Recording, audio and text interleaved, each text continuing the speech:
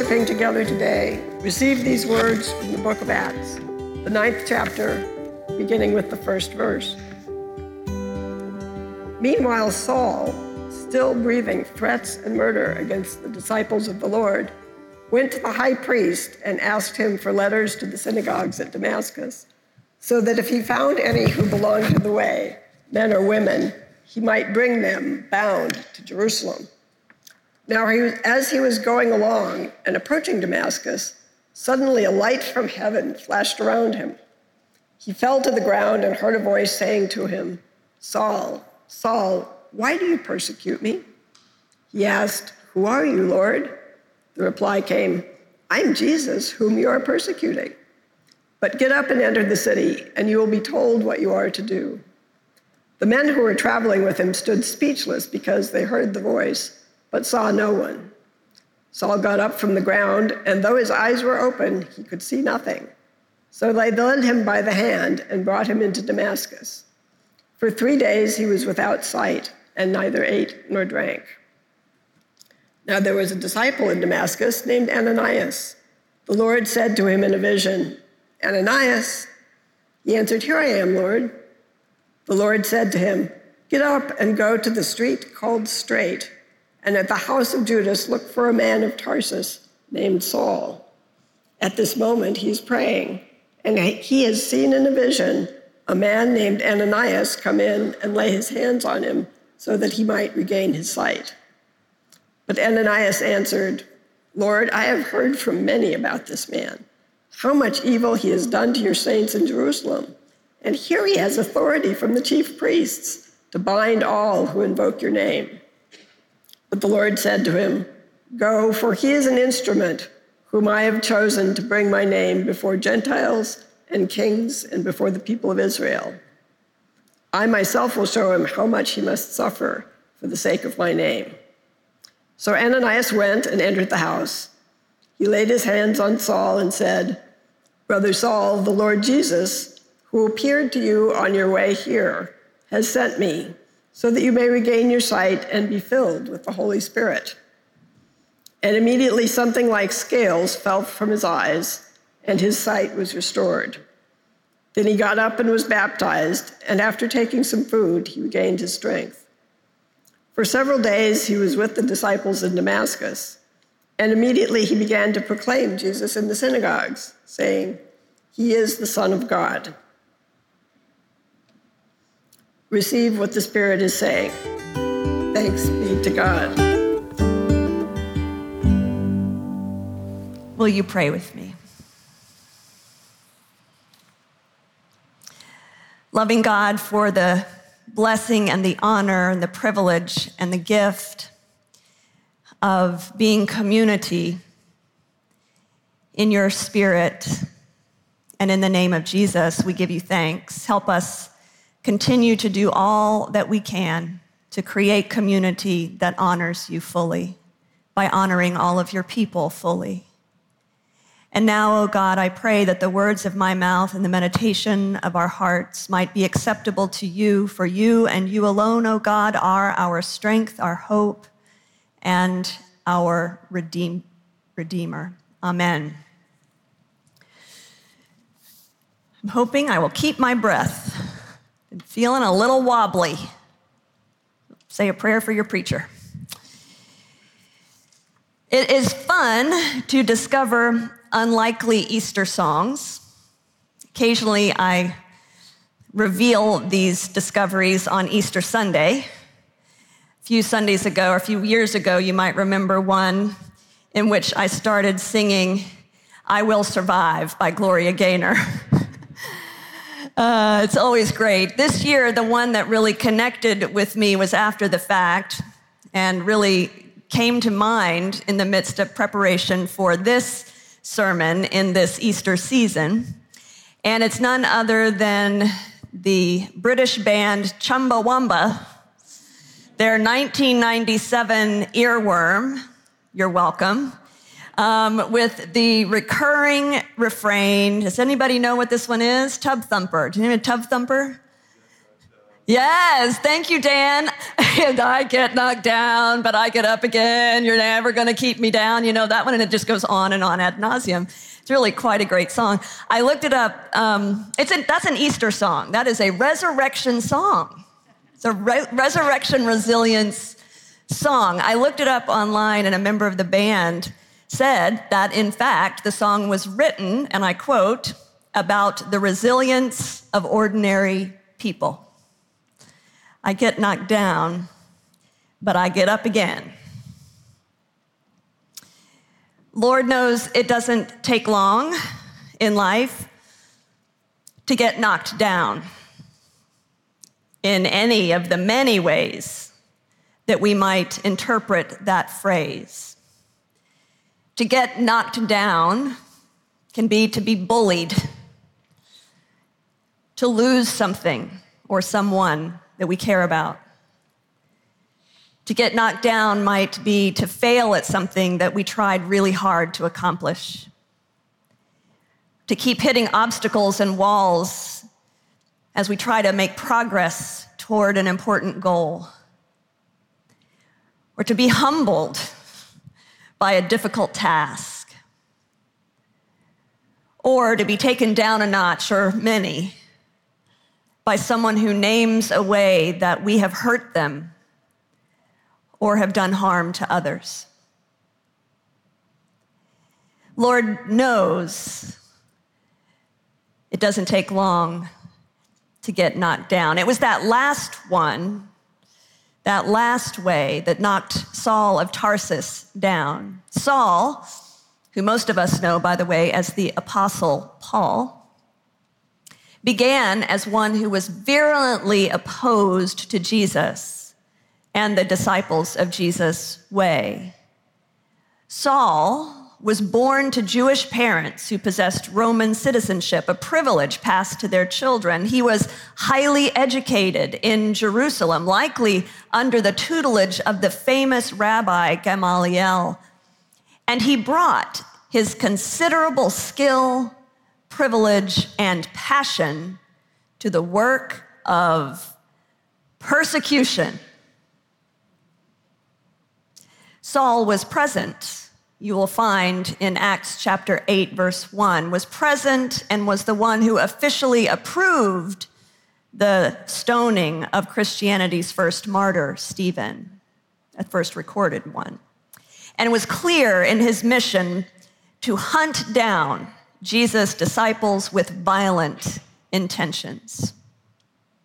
With this clear itinerary, Saul sets out for Damascus, and on the way, according to almost every artist who's ever imaged this story, Saul is knocked off his horse on the road by otherworldly light, a common symbol throughout Scripture, along with fire and cloud, for the presence and power of God.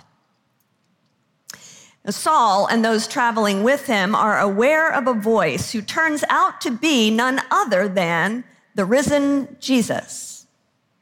Why are you persecuting me? Just as Saul had never been able to perceive who Jesus was or welcome what Jesus revealed and offered, in this moment, Saul doesn't physically see Jesus, but only receives the message. The encounter leaves Saul not only unable to see Jesus, but unable to see anything. Now, whether this detail in the story means to signal metaphorically Saul's moral incapacity to perceive the error of his ways, was perhaps simply a result of encountering God's presence and power. Literally, it might have been that Saul was blinded by God's glory or Shekinah. Or perhaps it was understood by the author as punishment. It's unclear. Regardless, Saul's perception is completely messed up, so much so that he goes with assistance into Damascus and fasts and prays for 3 days. Now, while Ananias doesn't get knocked off a horse like Saul, he also gets knocked down. He received a dangerous call from God. Saul's reputation preceded him, and Ananias, a disciple of Jesus, knows he is a clear target. But Ananias is called by God to seek out Saul and to lay hands on him, which in Scripture is a ritual act, often that signals healing, blessing, call, and affirmation of gifts through the power of Holy Spirit. And I want us for just a moment to see if we can imagine what it would be like to be Ananias in this story. This is what the Jesuits do in the Ignatian exercises. They say, put yourself in the story. Put yourself in the story. Imagine for just a minute, if you will, that you are Ananias. And if it helps, you might imagine not Saul, but maybe a present-day murderous despot in this scenario. So imagine you are a disciple of Jesus who's trying to faithfully follow the way. Even in the midst of violent persecution that you know could hit you and your family. You know that this guy wants to kill you. You know what he's done to others. You learn that this murderer is the one God is choosing to do an important work in the kingdom.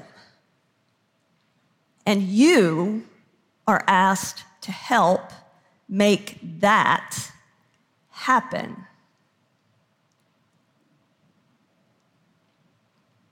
This is the part where I would be crazily writing in my journal all sorts of big feelings while on my annual retreat with the Jesuits. What would that feel like? If I were Ananias, I would be having some big feelings. But Ananias, the one who began his response to God saying, "Here I am, Lord," does what is asked. He goes to Saul. He greets him, and did you notice he greets him as a member of the family? Brother Saul, says the text. And he blesses him. What happens next is given little texture in the story, but I can only imagine what it must have been like to witness such a conversion. We don't know what it was that turned Saul's heart, that opened Saul's being. Was it the faith and courage and open arms of Ananias, who was willing to step into that place of danger to bring blessing? Was it some spirit-fueled epiphany that Ananias and the other disciples were not, after all, soulless enemies, but perhaps fellow children of God? Was it the experience of being shown mercy by Jesus? Whatever it was, Saul was baptized into a new life, and Ananias witnessed the power of God working through him, and then the power of God's mercy and love in the life of even one such as Saul. There's much that could be said about this story. Today, I'm going to simply ask a question. What can we learn from Saul and from Ananias about resurrection resilience for the times when we get knocked down? First, notice that Saul spends 3 days in prayer and in fasting. And Ananias engages in conversation, I'll use the word conversation, with God, naming his concerns, his fears, and then receiving guidance for his discernment. It sounds so very basic, but it can never be left unsaid. When you feel most alone, when you feel most ashamed, when you feel most confused or afraid, when you have been knocked down, God is with you, loving you, ready to spend some time with you and to help you. When you get knocked down, turn to God. Bring yourself into God's presence. Ask your questions. Throw your tantrums. Make your bargains. Cry your eyes out, or just rest in the strength of Mother, Father, God holding you. And listen. Pay attention to the message or the discernment that you receive in prayer. In the story for today, clarity about how to go forward comes quickly. That is not often the case in our lives, but it does come when we remain aware and attentive that God is up to something in and through us, and that God wants to help us. In my experience, proverbially getting up after being knocked down can sometimes be a very slow process. It's difficult, holy work to heal from grief or trauma, to truly receive God's grace and God's release from guilt and shame. It takes time and is holy work to allow God's grace to work in new ways in us that set us on a new course. Healing and change take time and intention. Turning to God provides the grace that we need for resilience when we've been knocked down. And that prayerful encounter with God makes possible some things. It makes possible God's help for us to be honest with ourselves about what has actually happened. Have you ever noticed in really difficult times, sometimes we can lose perspective. We can rationalize things. We can fall into old patterns of self-blame. What did I do? What did I do to deserve this? What could I have done differently? What could I have done to make this better? How could I have kept this from happening? Does this resonate with anyone? When things are difficult, we can take too much or too little responsibility. But the thing is in the presence of God, there's nothing that we can hide. So if we allow ourselves to fully be present to what God has for us, God will reveal the truth, and that truth will be bathed in God's love, compassion, and mercy. Then emerging from that, God will help you learn what you need to learn from this thing that may have happened or that is happening. Will help you when you can, whatever it means in your life, to get up and keep going. And part of this, I'm going to suggest, is recognizing and God helping you recognize your need to seek out and connect with other people and other resources that will give you strength to rise and keep going. One prime example, you can love and rely on both Jesus and your therapist. Can I get a thumbs up? All right. Just wanting to make it clear. Thanks be to God. Thanks be to Jesus for therapy. And finally, coming through these things, God will help you move forward when it's time and in the right way to move forward and engage differently in the world. At the very least, perhaps you will be and become more aware of how awful it is to be knocked down the way that you've been knocked down. And then perhaps you'll be more perceptive to others having that experience. And perhaps you might even focus more on offering others a hand to get back up instead of any temptation to pile on with disdain or judgment or indifference. And if there are things that you need to change in your behavior or perspective so that you will stop doing harm to yourself or to others, God's grace will help you do that too.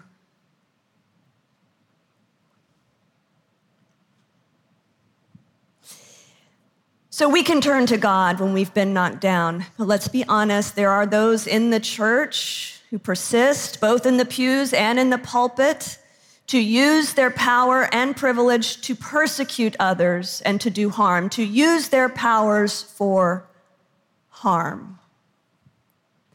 Photos of Vladimir Putin lighting his Easter candle as the Russian Orthodox Patriarch presided in a pristine, ornate sanctuary won't let us forget that. Saul's persecutions were religiously driven, or at least religiously rationalized. But today we're reminded that even for Saul, by the power of God's love, new life, and the opportunity for Saul to use his powers for good and not for harm became possible.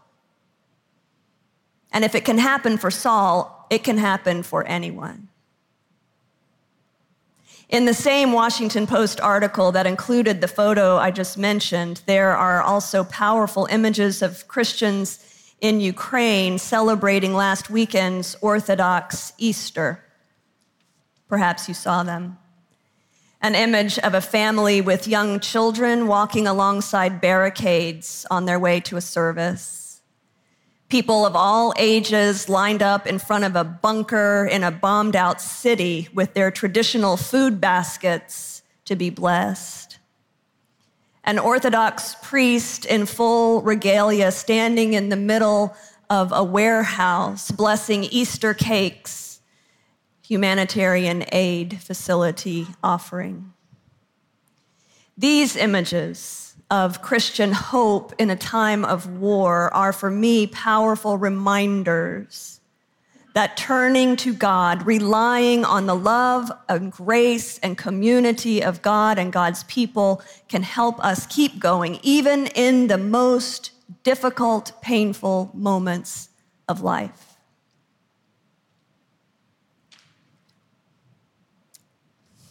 We all get knocked down in life.